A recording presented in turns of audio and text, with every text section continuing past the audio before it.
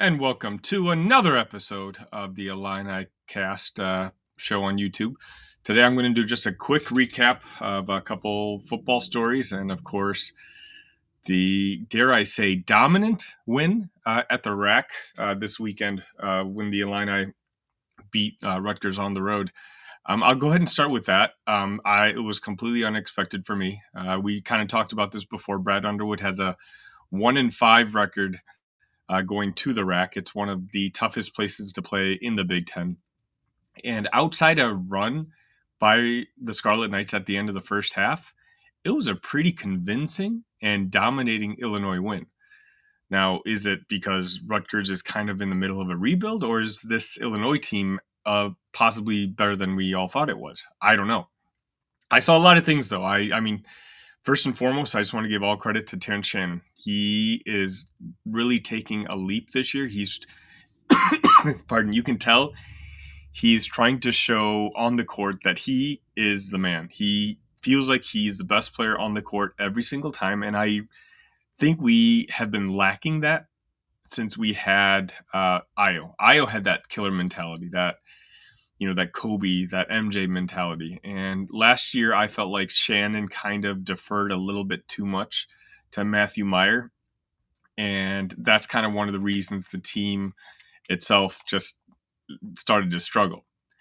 But, it seemed like this time it was no matter what, it was, big shot after big shot. He would put his head down and just try to attack the rim. He would take on defensive assignments. He had some beautiful blocks where, a guy would drive on him and he would be caught off balance, but the man is just so athletically gifted that he would be able to recover, get a finger on the ball, misdirect the trajectory of the ball, and all of a sudden, the Illini are running the other way.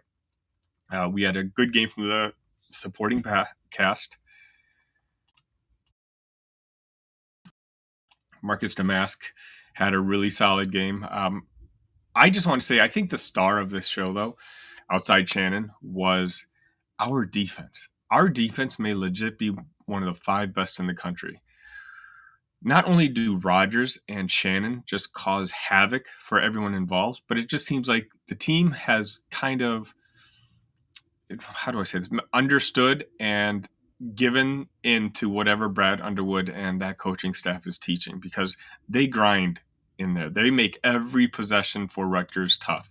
And that's huge because I think I've talked about what I perceive as some of the offensive deficiencies on this basketball team. But to know that if we can put forth this sort of defensive effort every single game, then, our offense doesn't have to be making shots every single game. We don't have to be playing, A+ basketball on the offensive side every time, because the defense will keep us in game.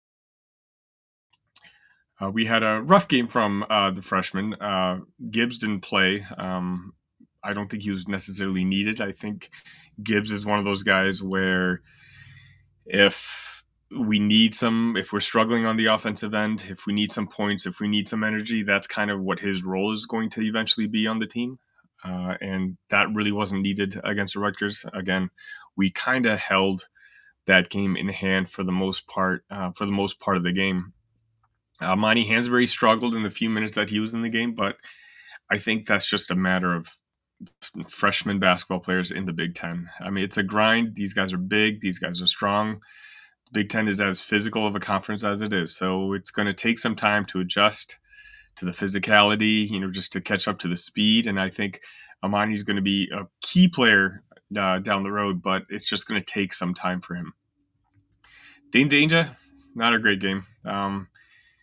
It's hard for him to stay on the court. He just seems to be the refs seem to be a little whistle happy with him. So he had some nice plays. He had a really nice, I don't know if he rebounded the ball or if he blocked the ball on one of the plays, but he ran down the court.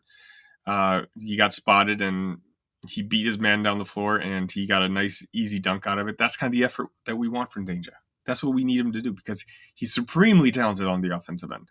Obviously, he struggles a little bit on the defensive end, and that may be one of the reasons he doesn't play as much. But I think as long as he can kind of control that fouls, he can add an offensive edge to our team that we honestly desperately need. Because right now, and I've talked about this all season long, it seems like it's a Terrence Shannon show, and then we just kind of see who's able to step up as a second offensive threat on our team. Coleman Hawkins, he struggled for the first couple minutes of the game, but he ended the game with a team high plus 25. I just think that even with all his faults, the team is a better offensive team when he's on the floor. He's got vision. Yeah, sometimes he makes silly mistakes, and that you would think a guy in his position, being an upperclassman now, trying to make the jump to the league next year, that he would limit those mistakes, but he's still making those mistakes. But again, overall, both on a defensive and positive end, on the offensive end, I think he's an overall net positive. The ball just flows better. He's got great vision. The team is already desperately lacking a point guard, and so we need guys on the court who have vision, who can make those plays, make those passes that we need. Going back to, the one thing I'm concerned about, and this game didn't alleviate those concerns, is what I just mentioned, and that's the complete lack of point guard. I don't get, it's one of those where I tweeted about this during the game. I'm a big fan of Brad Underwood. He's, the best coach we've had in a dozen years. He's an amazing program builder. I don't think he deserves some of the flack that he gets. But how do we not have a point guard on this team? Like, putting all your eggs in the Ray J. Dennis basket, it hurts. Because right now, I saw Rutgers starting to do the full court press, and that's kind of the one thing I was going to look out for in this game to see how we would handle it. And while we handled it okay, I don't know how good of a team Rutgers really is. And because I don't know how good of a team Rutgers really is, I don't know what our team is going to be able to do when better, more talented, more athletic teams are able to put on the full court press, try to make our guys make passing decisions quick, off the cuff. That could be what ultimately ends up being the Achilles heel to this team. I think overall, especially with the Purdue loss to Northwestern over the weekend, I think it's legit okay to say that Illinois could very well be the second or third best team in the conference, especially if the way they continue to play the way that they did on Saturday. That could be the trajectory. But ultimately, I think our ceiling still might be limited without having that ball handler on the court. I know we haven't heard anything about Moretti yet. I know we just know that he's out. Is he ready for that physical Big Ten play? A lot of the analysts and the writers and the beat reporters suggested that he probably wasn't during the preseason and early in the season. Obviously, he had a fantastic game before he got injured and had to leave, and now he's out for who knows how long. Maybe he's the answer at point guard. Who knows? I just know right now that the answer to the point guard is not on our team. And that's just one of those things which I hope doesn't bite us down the road, especially, and I'm afraid to even mention it, down in March, when the pressure is on, when people are, pressing you constantly. And by then there's a lot of film out there on your team. The good coaches are going to be able to figure out what you're good at and what you're not good at. And not having a primary ball handler, this game was one thing against Rutgers because we won by 20 plus points. But what happens at the end of the game when it's a one possession game, when it's a two possession game, where you want to trust one guy to make the right decision, to make the right play, to call the right play? I don't know if we have that right now. And that could be what ultimately dooms this team. But at least for the next week or two, I think I'm going to really enjoy kind of watching to see which team shows up, how we progress. Obviously, we have a gigantic schedule coming up. We have FAU, we have Tennessee, we're going to have Missouri in about a week and a half. So we're really going to try to find out what kind of team we have on the court, because the schedule is not going to be easy. FAU obviously went to the Final Four last year. They played pretty well this year too. I know they struggled, and they do have one loss, but I think I saw that they're ranked 11 or something in the RPI rankings. I could be confusing my polls, but that should be a good game. Well, it's a game where I know they're super talented, but being a Big Ten, being where I think Illinois should be, I think that's the type of game that they just kind of need to win. Tennessee, I'm sure we'll talk about it in an episode later in the week. But Tennessee, on some nights, could look like they could win the national championship. On other nights, they look like they could lose to a power or group of 5 team. So we'll see which Tennessee shows up. Hopefully, it's the kind that kind of struggles, and we can win that battle of orange. But overall, I just want to throw out this quick episode here because again, I think it was a very impressive performance by Illinois basketball. I'm sure there's going to be some less than impressive episodes coming down, the wire later on in the season. Just we know how Illinois fans are, so I also wanted to give credit where credit is due. And the Illinois basketball team on Saturday went into the Rutgers home stadium, a place that they've struggled with, and they took care of business. And it was really promising to see, especially with some of the other teams struggling in the Big Ten coming out of the gate. Purdue can't seem to answer their Northwestern question for whatever reason. Chris Collins and his group give Purdue a pretty hard time. And right now, technically speaking, the conference is up for grabs. It's everyone's got a loss except for Nebraska, but we'll see if Nebraska is going to be able to hold on to where they're at all season long. Credit to Fred Hoiberg for the hot start, but I'm not gonna hold my breath. Now we'll switch over to football for a few minutes. The transfer portal opens today, December 4th, and I'm expecting to see a lot of ins and outs. We've already seen a couple big names enter the transfer portal. Ohio State's quarterback, Kyle McCord, he's in the portal. Oklahoma's quarterback, Dylan Gabriel, which was kind of a surprise to me, he's entered the portal. We on the Illini side, we had Sean Miller, a wide receiver, enter the portal. He has 3 years remaining of eligibility. It was a bummer because he's a kid who seems like he really does work hard. The injury bug just got him here, and I don't know if he decided to seek out better opportunities, or if he saw the writing on the wall, what it was. But his mom, I think it was his mom, has been tweeting a couple of people who responded to his posts on Twitter, and she's been very I guess positive about the Illinois program. So I don't think there's any hard feelings or anything like that. Illinois will definitely need some help on when it comes to the offensive tackles and the defensive line.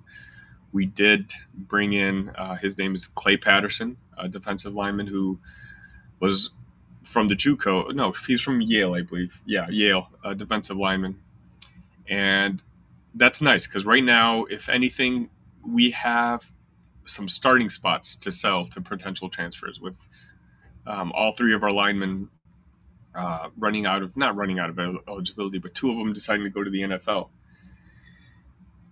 Yes, I've been reading how some people are kind of disappointed that a lot of the guys we're reaching out to are at the junior college level, but the only line of thinking I have is Brett is trying to take advantage of a market deficiency. Illinois, as it is, we don't have tons of money to throw out at guys that the other blue bloods are going to be spending, and so what Brett might be doing is, this Clay Patterson recruiting took maybe a week to 10 days. We zeroed in on him, and Brett locked him down almost immediately. Players at that level might be what Brett is trying to focus on, to give them the proper attention, to say, hey, look, this is what we've done. They're not going to cost nearly as much money as a 4-star from playing 1 year is going to cost, because those guys are still trying to collect NIL money.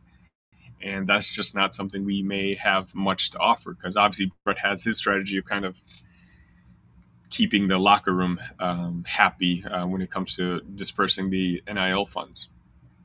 But Clay Patterson, I think, was a great, first guy to have in. I'm sure we're going to hear a couple more names decide to transfer out. Hopefully, nothing too big. Brett's done a pretty good job over the past couple of years of retention. So, especially compared to some of the other Big Ten teams. So we'll see what happens. We definitely need some offensive linemen. Kreutz, I think, solidified himself at center. So I think that position's okay, but we can kind of use some upgrades everywhere else. I know we have some really good young talent on the offensive line, but I think next year is going to be very important for Luke Altmaier and whatever wide receivers decide to come back next year. I know we're probably talking to Isaiah Williams. I just got some feedback that Isaiah right now is leaning towards going to the NFL. That supposedly he's been told that he's got a draftable grade. I'm kind of surprised by that. But if that's the case, then I can maybe understand if he wants to go. But if that's not, after going through the process, if Icon and Illinois can kind of come up with a deal which, makes it attractive for him to stay one more year, I think that would be huge to the team. Pat Bryant, obviously, he should be our number one next year if Isaiah Williams leaves. And so hopefully we can convince him to stay. I'm not sure what other options he's considering at the moment. Malik Elzy, he's posted on social media that he's staying, and that's going to be huge because he's arguably the most talented guy we have in that locker room.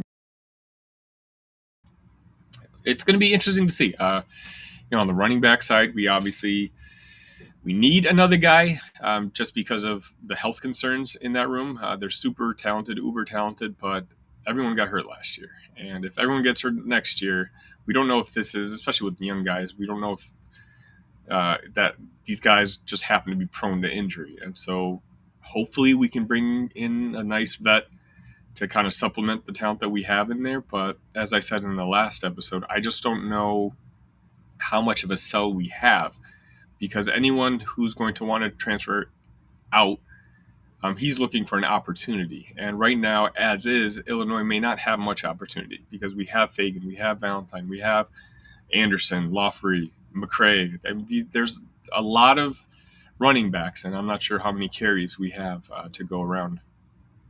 Defensively, obviously, outside replacing the law firm, defensive backs, that need some help, especially if you watch the last couple of games of the season.